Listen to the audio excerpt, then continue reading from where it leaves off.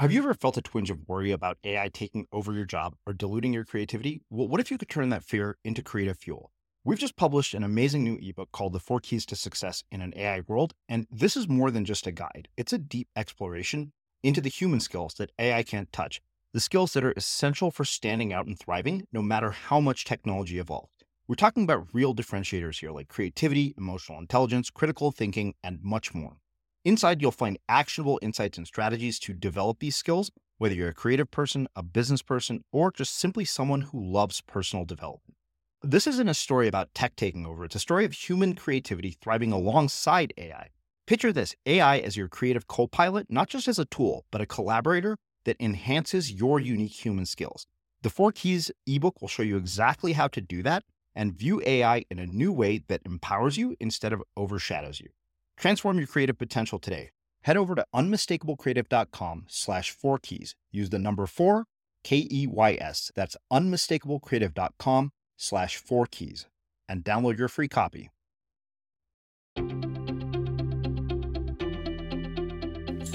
I'm Srini Rao, and this is the Unmistakable Creative Podcast, where you get a window into the stories and insights of the most innovative and creative minds who've started movements, built thriving businesses, written best-selling books, and created insanely interesting art.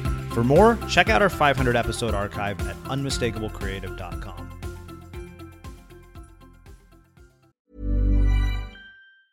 Ever catch yourself eating the same flavorless dinner 3 days in a row? Dreaming of something better? Well, HelloFresh is your guilt-free dream come true, baby. It's me, Keke Palmer. Let's wake up those taste buds with hot, juicy pecan-crusted chicken or garlic butter shrimp scampi. Hello Fresh. Stop dreaming of all the delicious possibilities and dig in at HelloFresh.com. Let's get this dinner party started. Everyone knows therapy is great for solving problems, but getting therapy has its own problems too. Like finding the right therapist, fitting into their schedule, and of course, the cost. Well, BetterHelp can solve those problems. It's totally online and built around your schedule. It's surprisingly affordable too. Connect with a credentialed therapist by phone, video, or online chat, all from the comfort of your home. Visit BetterHelp.com to learn more and save 10% on your first month. That's BetterHelp, H-E-L-P. Cool fact, a crocodile can't stick out its tongue. Also, you can get health insurance for a month or just under a year in some states. United Healthcare short-term insurance plans, underwritten by Golden Rule Insurance Company, offer flexible, budget-friendly coverage for you. Learn more at UH1.com. Hiring for your small business? If you're not looking for professionals on LinkedIn, you're looking in the wrong place. That's like looking for your car keys in a fish tank. LinkedIn helps you hire professionals you can't find anywhere else, even those who aren't actively searching for a new job but might be open to the perfect role. In a given month, over 70% of LinkedIn users don't even visit other leading job sites. So start looking in the right place. With LinkedIn, you can hire professionals like a professional. Post your free job on linkedin.com/people today. Hey, it's Ryan Reynolds, and I'm here with Keith, co-star of my upcoming film, If, only in theaters May 17th. Do you want to tell people the big news? All right, I'll do it. Sign up now and you'll get unlimited for $15 a month and 6 months of Paramount Plus Essential Plan on us. MintMobile.com/switch. Upfront payment of $45 equivalent to $15 per month. Unlimited over 40 gigabytes per month. Face lower speeds. Videos at 480p. Active Mint customers by 531.24 get 6 months of Paramount Plus Essential Plan. Auto renews after 6 months. Offer ends May 31st, 2024. Separate Paramount Plus registration required. Terms and conditions apply if rated PG. As creators, we're always on the move. Whether it's a live podcast event, a pop-up shop, or a workshop, we're constantly interacting with community, and that's where Tap to Pay on iPhone and Stripe comes in. Imagine this. You're at a live event, a listener loves your merch, or a participant wants to sign up for your course on the spot. With Tap to Pay on iPhone and Stripe, you can accept their payments right there and then, right from your iPhone, so there's no extra hardware or no delays. Total game changer. It's not just for creators. Any business owner can do this. It's about making transactions smoother and much more personal, growing your business in your way. We've been using Stripe for our products and courses for a long time, and now with Tap to Pay on iPhone, you can take your business to the next level too. So visit stripe.com/tapiphone to learn more. Remember, folks, with Tap to Pay on iPhone and Stripe, your business is always at your fingertips. Suzannah, welcome to the Unmistakable Creative. Thanks so much for taking the time to join us. Thanks, Srini, for having me. I'm so excited to be here. Yeah, my pleasure. So I came across you by way of our mutual friend and former guest, Sarah Peck. And she's had a pretty stellar track record for referring guests. So when she sent me your info, it was kind of a no-brainer. So on that note, can you tell us a bit about yourself, your story, your journey, your background, and how that has brought you to what you're up to in the world today? Great. So I'll start with where I'm at today and then I'll work backwards. Perfect. So I currently do executive coaching. So I help to develop leaders. Primarily, I work for Apple. That's my main client.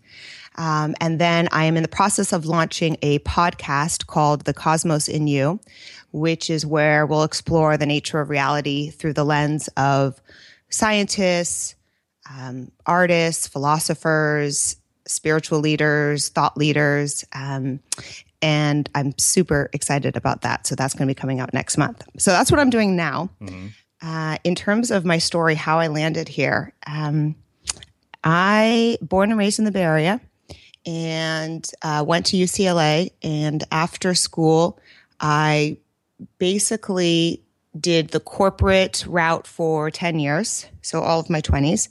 I started out at Gap Corporate in merchandising and then moved to New York and did product development for them. And when I worked at Gap in New York, September 11th happened. And my subway was on its way to the World Trade Center. And for those of you who were there or know New York, my office is at 18th and 6th. And so when I got off the subway, the first plane had hit. And it's one of those moments that is a turning point in your life where everything just comes into a different focus and priority shift and your whole life shifts, right? After seeing that and going through that. So even though at Gap I was, quote, a rising star and, I was on the plane with the CEO of Gap and what I was calling it, sort of shoulding all over myself, right? Mm-hmm. I should be happy because I should feel this way because I have a creative job. I get paid well. I have everything that everybody told me I'm supposed to have, and yet I'm miserable inside. And so my sister, who was living in San Francisco at the time, told me she was moving to Italy. And at this point, I'm now in my late 20s. And so I remember reading this Walt Whitman poem, which says, "You must travel it for yourself." And there was something so profound about that exact phrase, "You must travel it for yourself," which told me that I could not follow what everybody had been telling me to do. My parents, society, etc. And I have to go see this for myself. And so I quit my job and I moved to Italy with my sister. And we lived in a small beach town outside of Rome in the beginning called La Dispoli. And I remember when we'd meet Italians in Rome or wherever, and they say, "Where do you live?" And I'd say, "La Dispoli." And they say, "Where?" I say, "La Dispoli." "Where?" And they say, "Oh, La Dispoli." I'll never forget. I'm like, yes, thank you for embarrassing us. I don't know how to say it, but that's where I live. And so we lived there, and talk about a different life and pace. It took me a long time to really get into the pace of Italy coming from New York. And so then we moved into Rome and we worked as waitresses, and we lived there for almost a year. And I spent a lot of my time during the day just sitting in cafes writing. I spent a lot of time writing. I'd write fiction, I'd write nonfiction. I just wrote all the time. And when I came back to San Francisco, I wanted to keep that idea, but because of rents in San Francisco, I had to put that aside. And so I went back to corporate retail. I went to Williams-Sonoma, another San Francisco retailer. And I knew in the interview I wasn't supposed to be there. I knew it. But I didn't listen because I was scared. And so I took the job and I worked there for a few years and was also miserable. So then I went and became the head of marketing for a wine company and thought that could be the great fix because I would be writing the back of wine labels. It was something different, but found, again, it wasn't where I was supposed to be. And I had one of those aha moments where I was in France. Again, a lot of my aha moments happen in Europe, coincidentally. But I was in France on a work trip with the wine company because we were buying a winery in Bordeaux. And I remember the winemaker there didn't speak any English, but he was so passionate about what he was doing. I mean, you didn't have to speak French to see that. And I made a decision, or as I call it, sort of a sacred contract at that moment, that I would live my life in pursuit of feeling what he felt, of what it feels like to be truly passionate about what you do. And I came back from that trip and I quit. I quit my job and saw a coach myself to figure out what I wanted to do, and discovered the world of coaching and got certified. And that was almost 10 years ago, and my life has changed ever since. So that's my story. So, I want to start with September 11th. Yeah. And you mentioned that moment in your life was a major turning point that made you start to see the world very differently and made you start to see life differently and caused a shift in your priorities. I'd like to talk about that in a bit more depth and have you talk about some of the lessons from that. But the bigger question for me is, as I think about, leading life, how do we create a shift in the priorities of our lives without having to experience the tragedy of something like September 11th? God, isn't that the truth? Isn't that the question? My favorite expression is the universe first gives you a whisper, then a shout, and then a 2x4 to the head, right? And most, if not all of us, wait for the 2x4. I don't know why we're wired that way, but we are. And so I had whispers before that, right? I had whispers in the form of a constant knot in my shoulder. I had whispers in terms of feeling empty inside, right? And then I had shouts. It all came before. So is the question, how do we shift? How do we realize those priorities without getting the 2x4? Yeah, I guess. And also I'd like to talk about how your own priorities shifted as well. Yeah, well, I'll start there. My own priorities shifted because what I realized was, so that day, one of my closest friends, she worked across the street from the World Trade Center. And for those of you who are living there, our cell phones didn't work and we couldn't get a hold of anyone. And so I could not get a hold of her until it happened in the morning.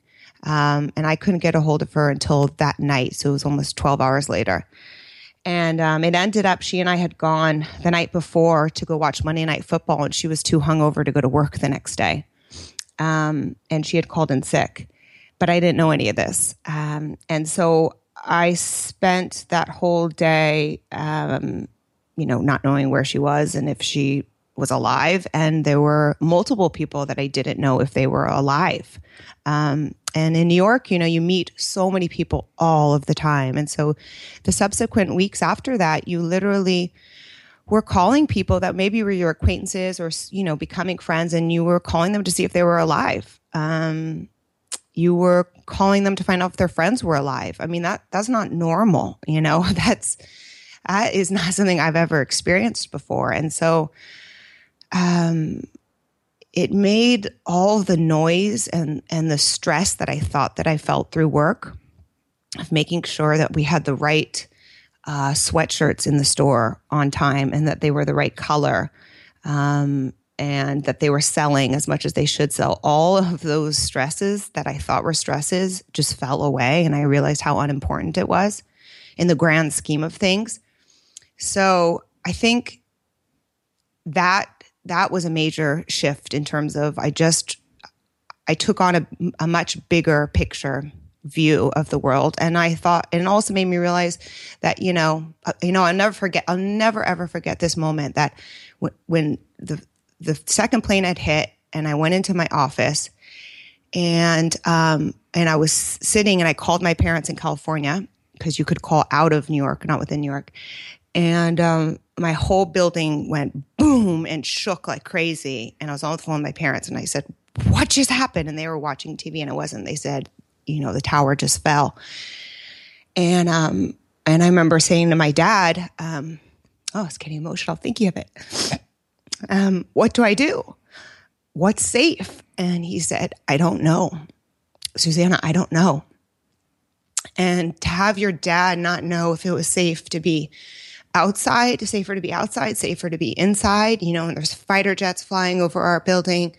Nobody knew at that point. And so I think just everything came into perspective for me, and that, that I may not be here forever, and that the things that I worry about don't really matter. And so all of that just became really clear in my mind. And if that were the case, then what was the life that I wanted to live?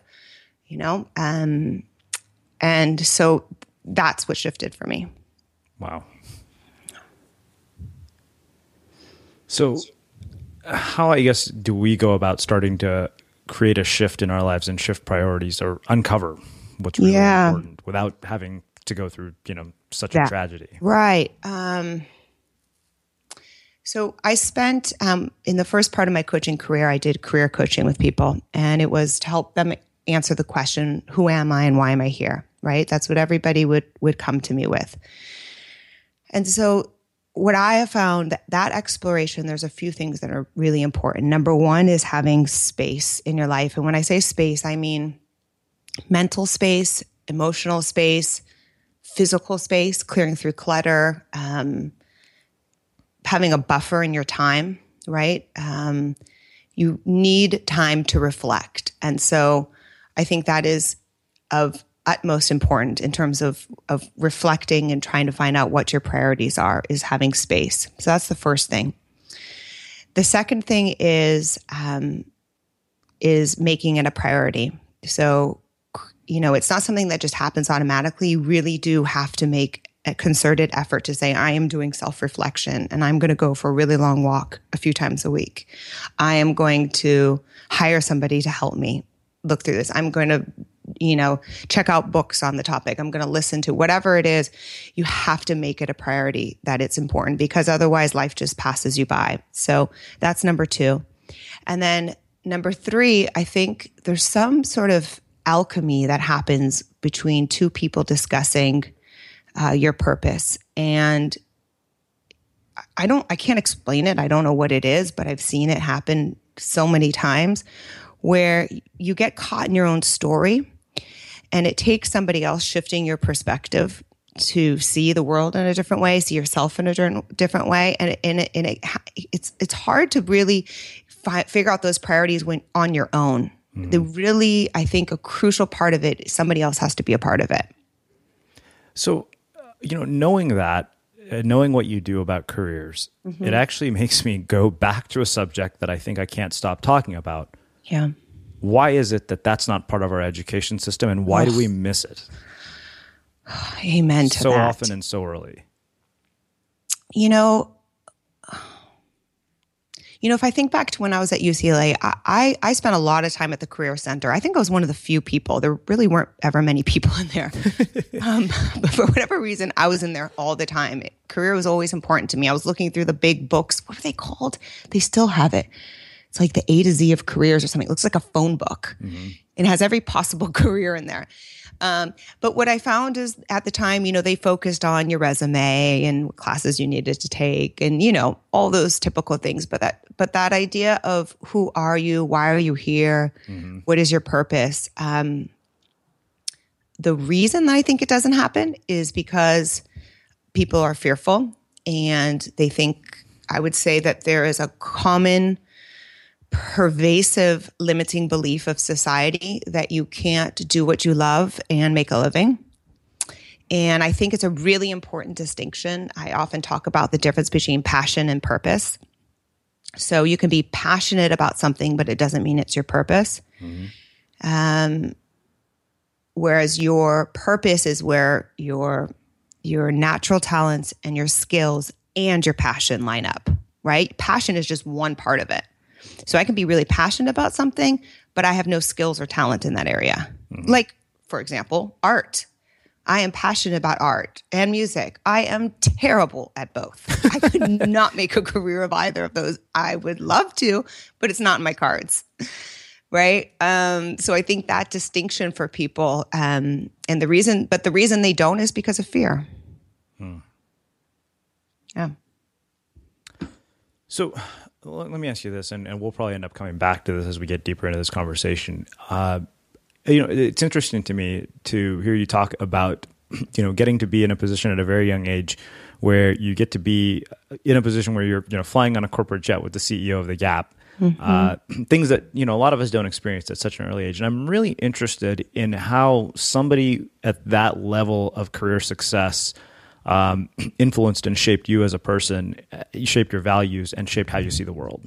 Great question. I have to think about that one. It's interesting. I actually will go back further in my life. Growing up, my parents entertained a ton. My dad was 50 when he had me. So my dad was older. And so his friends were older. But growing up, there was just a constant dinner party at our house. Basically, that's all I remember. So I was speaking with adults at a very early age and understanding how to make small talk, understanding how to carry myself. And my parents in that way are very traditional. They're very polite. They're very traditional. I just, one of the things I help people in my executive coaching with that I'm hired a lot for is this idea of executive presence. And it's defined by having gravitas and being able to hold a room.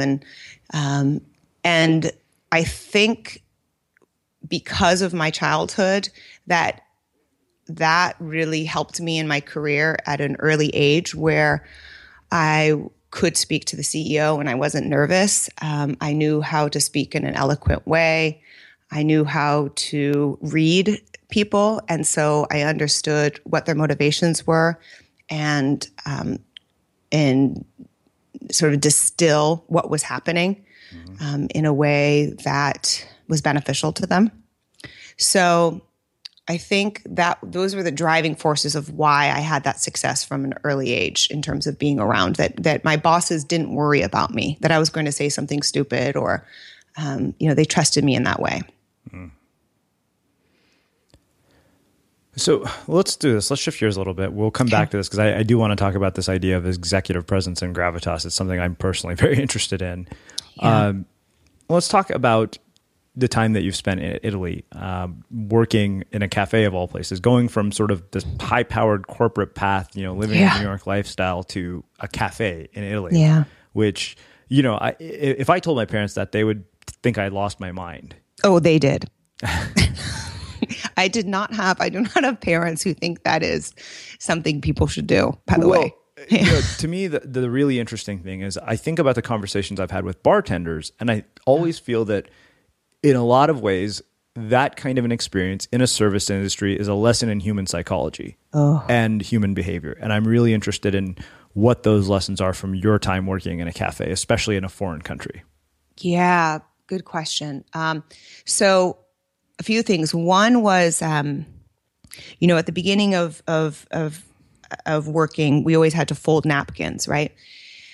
And I remember, and they folded them in this really very Italian way. And I remember every day just sitting, we had outside tables and we were on this little cobblestone alley in Trastevere and thinking I could not be more filled with joy at this moment to be just sitting here folding napkins on a cobblestone alley, right?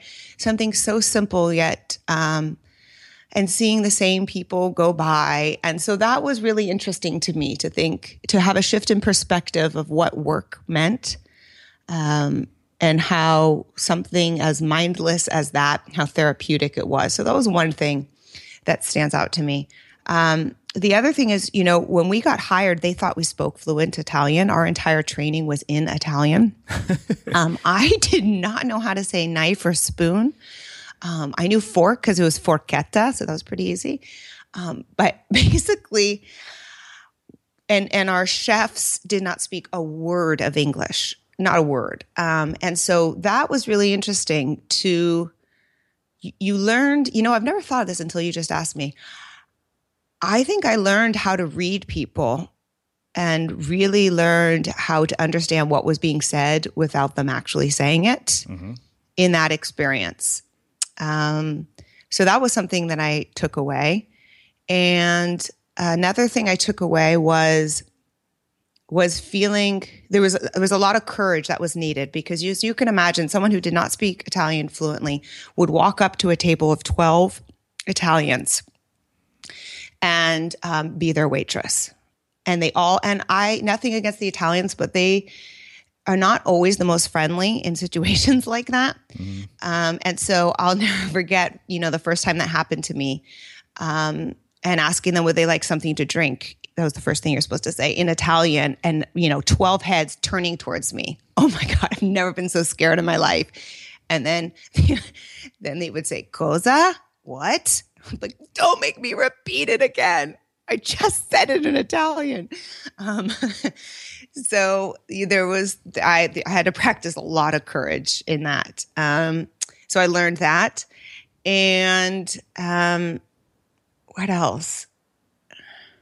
Those are the main things that come away. I'll never forget, some Americans came to visit and they turned to me and said, "My, your English is so good." I said, "Oh, thank you." So anyway, it was a great experience. Ever catch yourself eating the same flavorless dinner 3 days in a row? Dreaming of something better? Well, HelloFresh is your guilt-free dream come true, baby. It's me, Keke Palmer.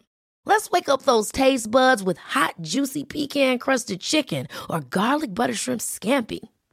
Hello Fresh. Stop dreaming of all the delicious possibilities and dig in at HelloFresh.com. Let's get this dinner party started. Millions of people have lost weight with personalized plans from Noom. Like Evan, who can't stand salads and still lost 50 pounds. Salads generally for most people are the easy button, right? For me, that wasn't an option. I never really was a salad guy. That's just not who I am. But Noom worked for me. Get your personalized plan today at Noom.com. Real Noom user compensated to provide their story. In 4 weeks, the typical Noom user can expect to lose 1 to 2 pounds per week. Individual results may vary. Everyone knows therapy is great for solving problems, but getting therapy has its own problems too, like finding the right therapist, fitting into their schedule, and of course, the cost. Well, BetterHelp can solve those problems. It's totally online and built around your schedule. It's surprisingly affordable too. Connect with a credentialed therapist by phone, video, or online chat, all from the comfort of your home. Visit BetterHelp.com to learn more and save 10% on your first month. That's BetterHelp, H-E-L-P. A lot can happen in the next 3 years. Like a chatbot may be your new best friend. But what won't change? Needing health insurance. United Healthcare Tri-Term Medical Plans are available for these changing times. Underwritten by Golden Rule Insurance Company, they offer budget-friendly, flexible coverage for people who are in between jobs or missed open enrollment. The plans last nearly 3 years in some states, with access to a nationwide network of doctors and hospitals. So for whatever tomorrow brings, United Healthcare Tri-Term Medical Plans may be for you. Learn more at uh1.com. Hey there, it's Michelle Norris. I'm host of a podcast called Your Mama's Kitchen. When I travel, I'm usually looking for a way to find a taste of home when I'm not at home. And one of the things I love to do when I am at home is entertain. And Airbnb allows me to do that. When I was in California recently, I rented a house that had a great kitchen. And when we were sitting around the table, we were all thinking, we're in someone else's house. Someone could be in all of our homes as well. If you have a home, but you're not always at home, you have an Airbnb. Your home might be worth more than you think. Find out how much at airbnb.com/host. Hey, Dave. Yeah, Randy. Since we founded Bombas, we've always said our socks, underwear, and T-shirts are super soft. Any new ideas? Maybe sublimely soft. Or disgustingly cozy. Wait, what? I got it. Bombas. Absurdly comfortable essentials for yourself and for those facing homelessness. Because one purchased equals one donated. Wow, did we just write an ad? Yes. Bombas. Big comfort for everyone. Go to bombas.com/ACAST and use code ACAST for 20% off your first purchase. So, the other thing I want to ask about is that moment at Williams-Sonoma. Yeah. Where you go into a job and deep inside it's the wrong thing to do. Yep. In my bones. I knew. And, coming back to that sort of what we talked about before about the, knowing how to behave. I know how to behave in interviews. I'm very good. I can be very polished. I could check off all the boxes. And so interviewing wasn't hard for me in that case. And I had been doing it before, the job before. But, I looked around the environment. I saw the cubicles. I saw what I was going to be doing, that I was going to be spending a lot of time in Excel, all those types of things. And I could just feel it. It was like a deadness inside. That's the best way I can describe it, right? Like a lifelessness. Yeah. It wasn't loud. It was like a quiet limp. That's the best way I could describe it. Indifferent, right? I think that's what it is. It was indifference. But I came home and then they told me how much they were going to pay me and offered the job. And I was living at home at the time, right? Because I moved back from Italy. So now I'm in my late 20s and living at home with my parents, and all my friends are in the city in apartments. And so I thought, this will be my ticket to go move to the city. And so I'll use this as this will get me to where I want to go. I've done that many times in my life, that should path. I definitely have done it many times in my life. Even in my coaching career, we'll get to that later, I've done it. And every time it turns out poorly. Every time. I don't know when I'm going to learn. I think I'm getting there. I'm getting close. So, the reason I asked about that moment is because I've had that moment. Yeah. Probably as many times as you have. Yep. And I guess the question for me is how we learn to trust that intuition of saying, you know what, I really shouldn't do this. It's going to suck. Right. And no amount of money, right? No amount of, because here's another thing I'll say. I don't know if you've experienced this, but I reflect on this a lot. I have been in situations in my life. I've been broke and in a job I hated. Okay.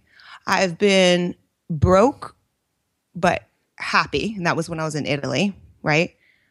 I've been made good money and miserable in my job. And I've made good money and been happy in my job. I've experienced all the iterations. And there's one thing that I have learned for sure, and maybe you just have to have the experience, right? It's back to that, you must travel it for yourself. Yeah. You have to experience it for yourself. You have to see all of them in order to understand it. But I know you hear money does not make you happy. And I'm not against making money, but it's not, it will never fill that hole. It just won't. And coming back to this, I remember the amount of money that I spent shopping when I had that Williams-Sonoma job and the marketing job.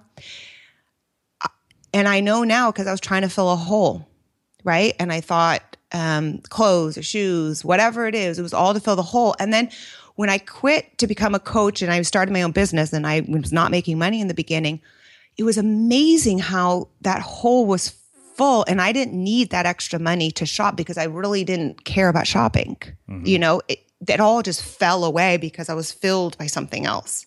So I think having experienced that, I know not to go back to it.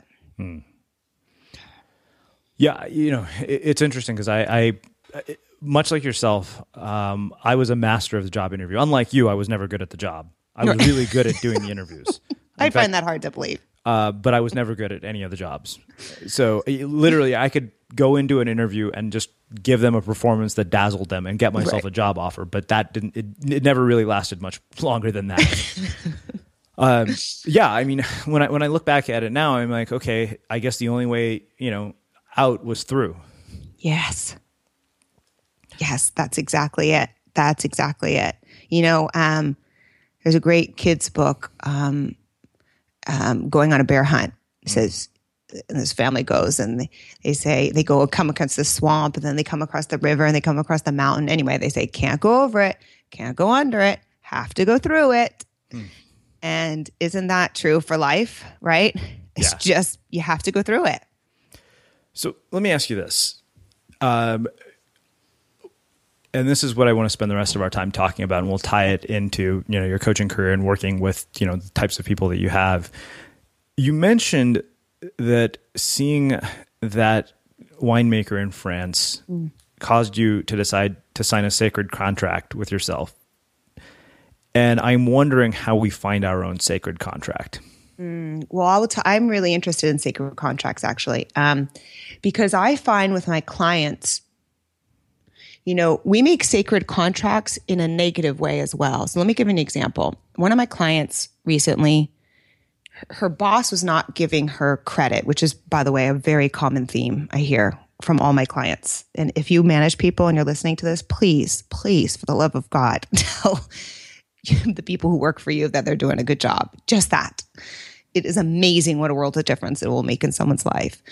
But anyway, so she realized she wasn't getting credit, and she was really high up and for the work that she was doing. And I did some inquiry to her to really find out what was the root of what was going on. And she told me about early on in her career, she had written this research paper, a pretty big one, and her boss took credit for it. And she hesitated for a moment, and her eyes filled up with tears. And I said, what's happening right now? And she just started crying. And I said, you made a sacred contract that day to never be in that position again, didn't you? And I mean, the tears were flowing out. And so she has put up a wall of armor ever since that day. So in that way, we make sacred contracts within ourselves that are not for our highest self all the time, right? Like I will never, it's like in a relationship when you get your heart broken, right? I imagine, if you think back to your biggest heartbreak in your life, at that moment you make a sacred contract. I will never feel like this again, right? I will never let somebody get in. And so you may love again, but you don't love with quite the same reckless abandon that you did at that time, I think. Maybe not for everybody, but so I think we do make sacred contracts like that subconsciously. And then they rule our life. And so those are the negative. The positive sacred contracts are, it's an agreement we have with ourselves that is where we'll be going. And I don't even remember what the question you asked me is, but I get excited about sacred contracts. Keep going. I'm not going to stop you. There's a great woman, Caroline Myss, if anyone has heard of her, and she has a book called Sacred Contracts. She's a medical intuitive. It's really incredible, by the way. She has these charts that show, any pain in your body, wherever you have it, and it represents what's happening. And she talks about archetypes, and she's phenomenal. But she talks about, that we make sacred contracts with people in our lives, even before we come here.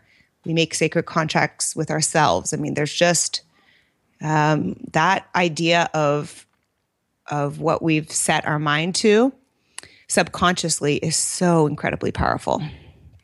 So in that case with the winemaker, the French winemaker, that was a positive one. And I'm glad I made that with myself that day.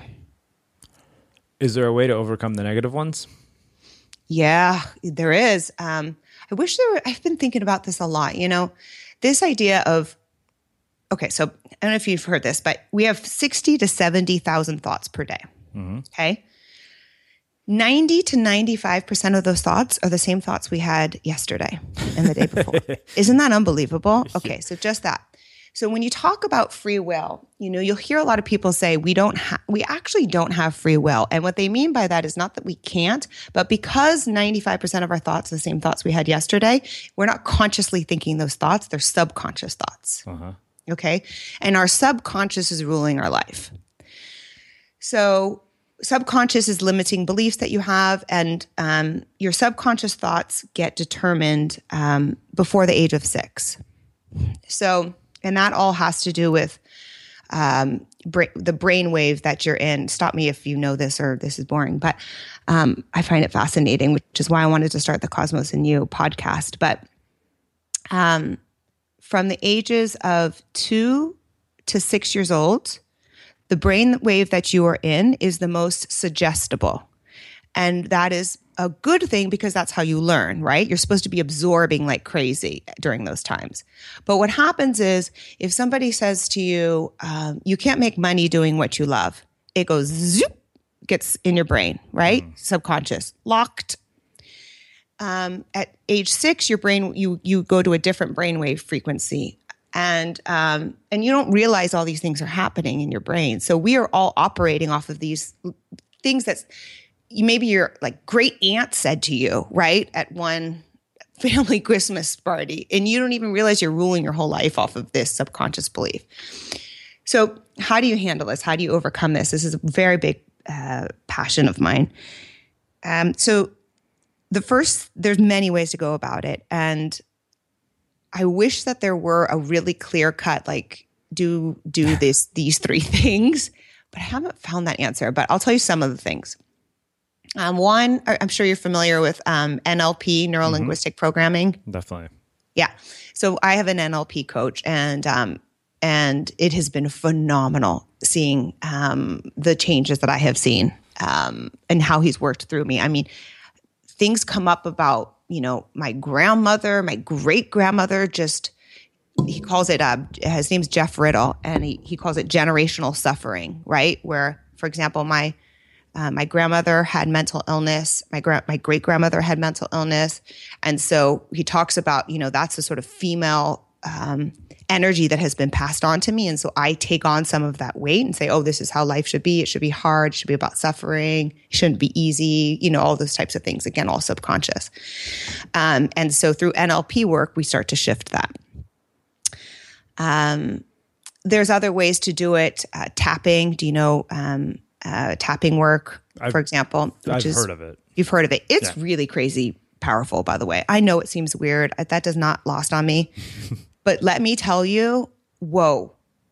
I have had so many profound shifts in my life from tapping that I highly recommend people check it out. So there's a lot of kind of weird stuff, basically, to move subconscious because I don't know any not weird ways is my answer. Fair enough. And it's all because because your subconscious are not part of your conscious thoughts. So you cannot change your subconscious with conscious thoughts. Does that make sense? Oh, yeah. You can't think your way through it. Well, it's funny, right? I mean, I wrote this for something that I usually write something for my birthday every year. And I said, the spiritual journey of adulthood is basically a process of peeling away layers so that we return back to that wild-eyed wonder of childhood. Ooh, it gives me the chills. Love that. And that to me is what this entire process is like. Yeah. It's one of those things. I think if there were a dead set answer to it, I would have been able to stop doing this show 3 years ago. Right. So let's do this. Let's shift gears a little bit. And let's start talking about this idea of gravitas and presence. I mean, you work with people who really are at the top of their game.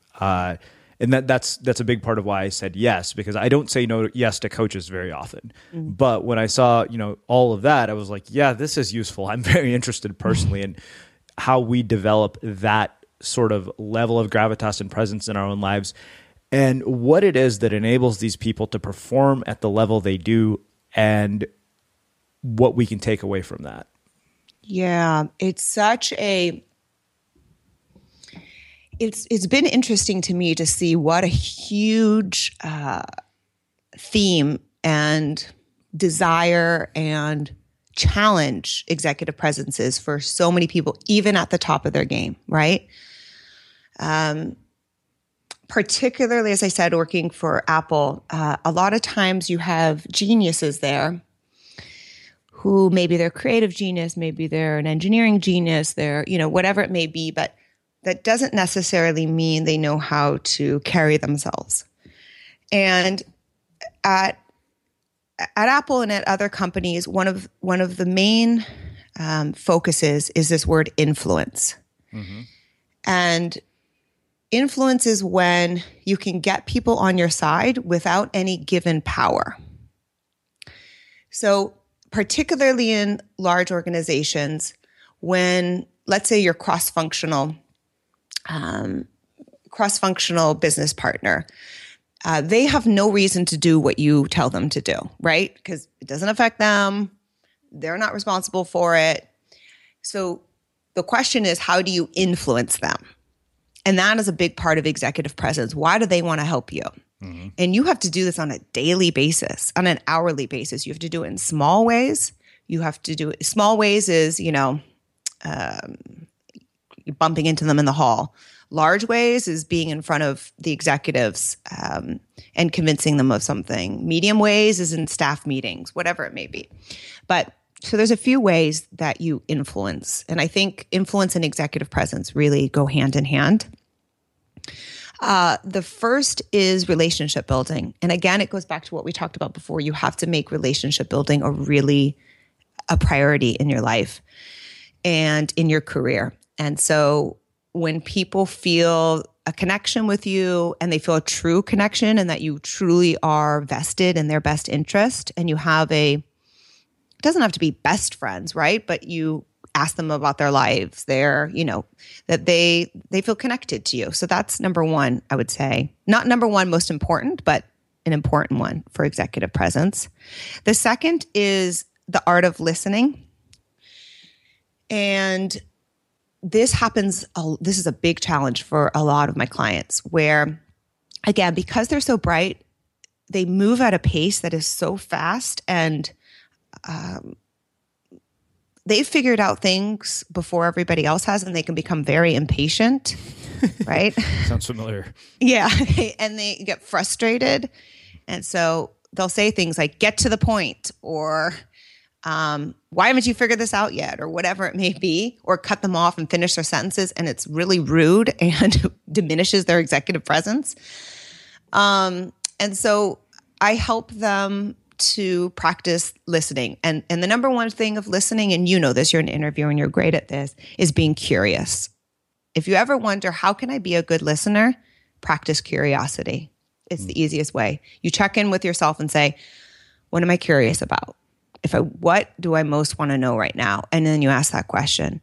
So I would say that's a really big part of listening. The other thing with listening, and I learned this in my coach's training, was the 3 levels of listening. So level 1 listening is when you're listening to yourself when someone else is talking. Did I take the garbage out? Where's the dog? Things like that. Level 2 is where you're listening to everything they have to say. And then level 3 is where you're listening to what they're not saying. You're reading their body language. You're noticing the pauses they take. You are picking up on the energy that they're giving off. That's level 3 listening. And so it's really important for executive presence that you are tuned into all of that. And then I would say the third thing about executive presence is having a strong vision and horizon that you're working towards, so that people understand who you are, what you're about, and they understand how they can help you, right? And they know what to go to you for, and they know what to expect when you come to them. Which then moves into personal branding, which is another thing I work a lot on. Do you think that certain people are destined to climb the ranks?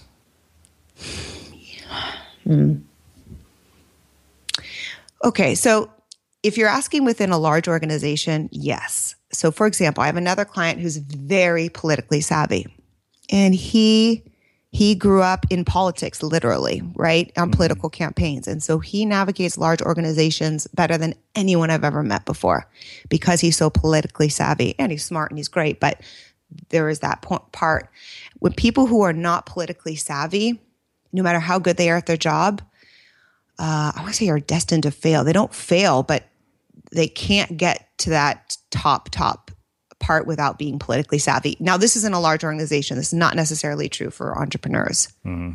Well, the reason I ask is because I am the ultimate byproduct of not being able to do that. What do you mean? Well, I couldn't climb the ranks in a large organization, and I realized I would hate it probably. Navigating that never made sense to me, and it was because I felt all of it was bullshit. Yeah, because it felt so inauthentic. That's probably largely what it was, and I was unaware of that. I just didn't see any other option. I know that's always the rub, and I have people ask me that all the time. How do I be successful? How can I be successful and be myself? Mm-hmm. Right? Is that even possible? And I have to pause when I think that. You can, but you can be yourself, but you do have to know how to play the game. Yeah. And I think there's a certain point, and it doesn't mean you're not yourself. It doesn't mean you sell your soul out, but it means you know what has to be done in order to get where you ultimately want to get or have the impact you want to have. So it's in service of that. And it doesn't mean, again, going against yourself and, but in truth, it's not for everybody doing that. You're right. It is not for everyone. And in fact, way too many people are in the corporate world when they shouldn't be. Let's just be honest. And that's what people think is their only option. They should not be in the corporate world. Yeah, I guess I would say I'm one of those people. This is actually really interesting to me because, my business partner, Brian Cohen, and I have a lot of conversations about things like this, and he's very, very good about this stuff. I mean, he grew up with parents who are entrepreneurs, and he knows how to navigate organizations, and he can do it really quickly. And my edges are pretty rough, which I've learned in some uncomfortable conversations with very close friends and people who work with us when I just say whatever I'm thinking and I'm like, shit, I really shouldn't have said that. That came out wrong. Right. Right. But that's why I was so interested in this question, because I just felt there's so much to be learned there that could be applied not just to our business and our professional lives, but it sounds like something that could be applicable in our personal lives. Definitely can be applied to our personal life. Definitely. And I think, when it comes to in your personal life, here's what's different. In your personal life, you choose who you want to hang out with. Right. For the most part, right? Who you surround yourself with. In work, you kind of do, but you don't completely, right? Mm-hmm. You choose your boss, but then your boss changes, and then you have, and then your team members change, and then all of a sudden you're stuck with these clowns or, just people you don't align with. And you're like, what am I doing? Who are these people? Uh-huh. Why do I have to work with them? Which I get. And frankly, is why I left the corporate world. But I think when you are able to find a common goal and shared purpose with people, and you are truly passionate about what you are there to achieve and to have influence and impact, is what everybody wants to have, right? Everyone wants to feel that they've had an impact. Mm-hmm. So when you're able to tap into that common goal, purpose, and achieve it with others and find common ground that you have with them, maybe you both have kids, maybe you both, whatever it may be, and you look for those pockets, you will be much more satisfied in your job. Mm. I love it. Well, Suzannah, this has been really, really awesome. So I want to close with my final question, which you've probably heard me ask 1,000 times since you've listened to the show. What do you think it is that makes somebody or something unmistakable?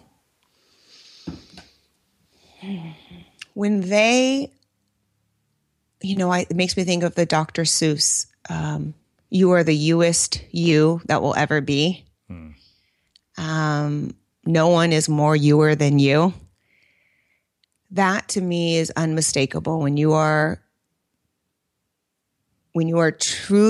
get to, if you think of one of those Russian dolls where you keep taking out, mm-hmm.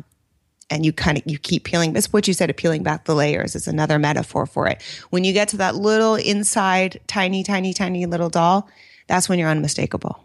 Awesome. Well, I can't thank you enough for taking the time to join us. As I knew, anytime Sarah refers somebody, they're awesome. And this has been really, really insightful. And I really appreciate you taking the time to join us and share your story and your insights with our listeners. Thank you so much. This has been so much fun. You're really great at what you do, so it's fun to be a part of it. Thanks. And for everybody listening, we'll wrap the show with that.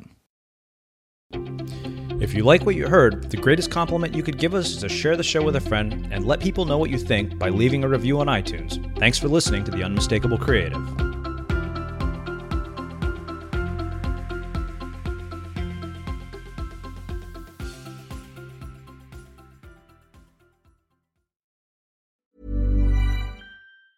Ever catch yourself eating the same flavorless dinner 3 days in a row?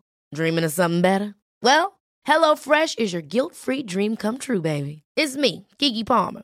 Let's wake up those taste buds with hot, juicy pecan-crusted chicken or garlic butter shrimp scampi.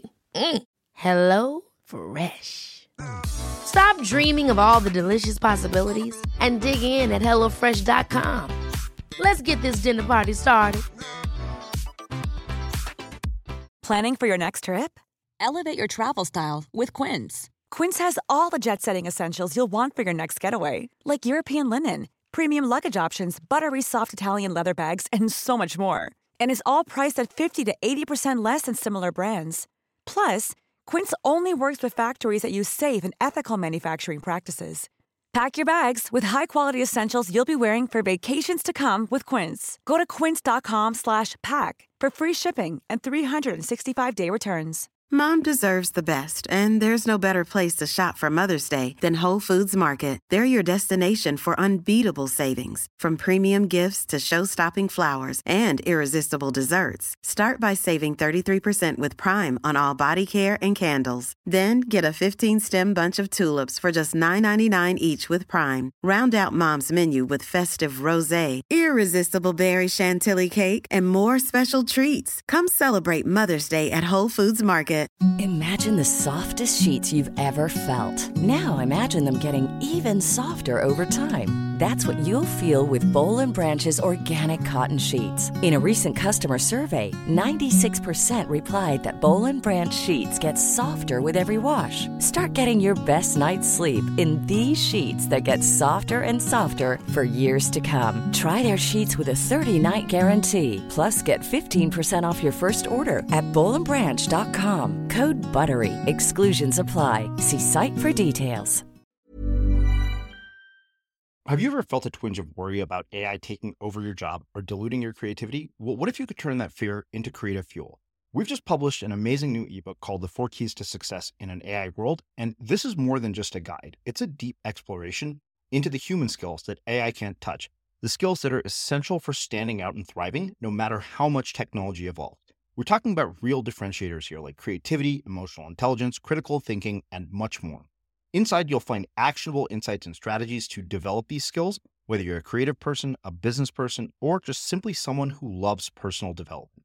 This isn't a story about tech taking over. It's a story of human creativity thriving alongside AI.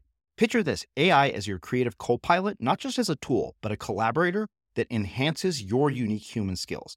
The 4 Keys ebook will show you exactly how to do that and view AI in a new way that empowers you instead of overshadows you. Transform your creative potential today. Head over to unmistakablecreative.com/4keys. Use the number 4, KEYS. That's unmistakablecreative.com/4keys and download your free copy.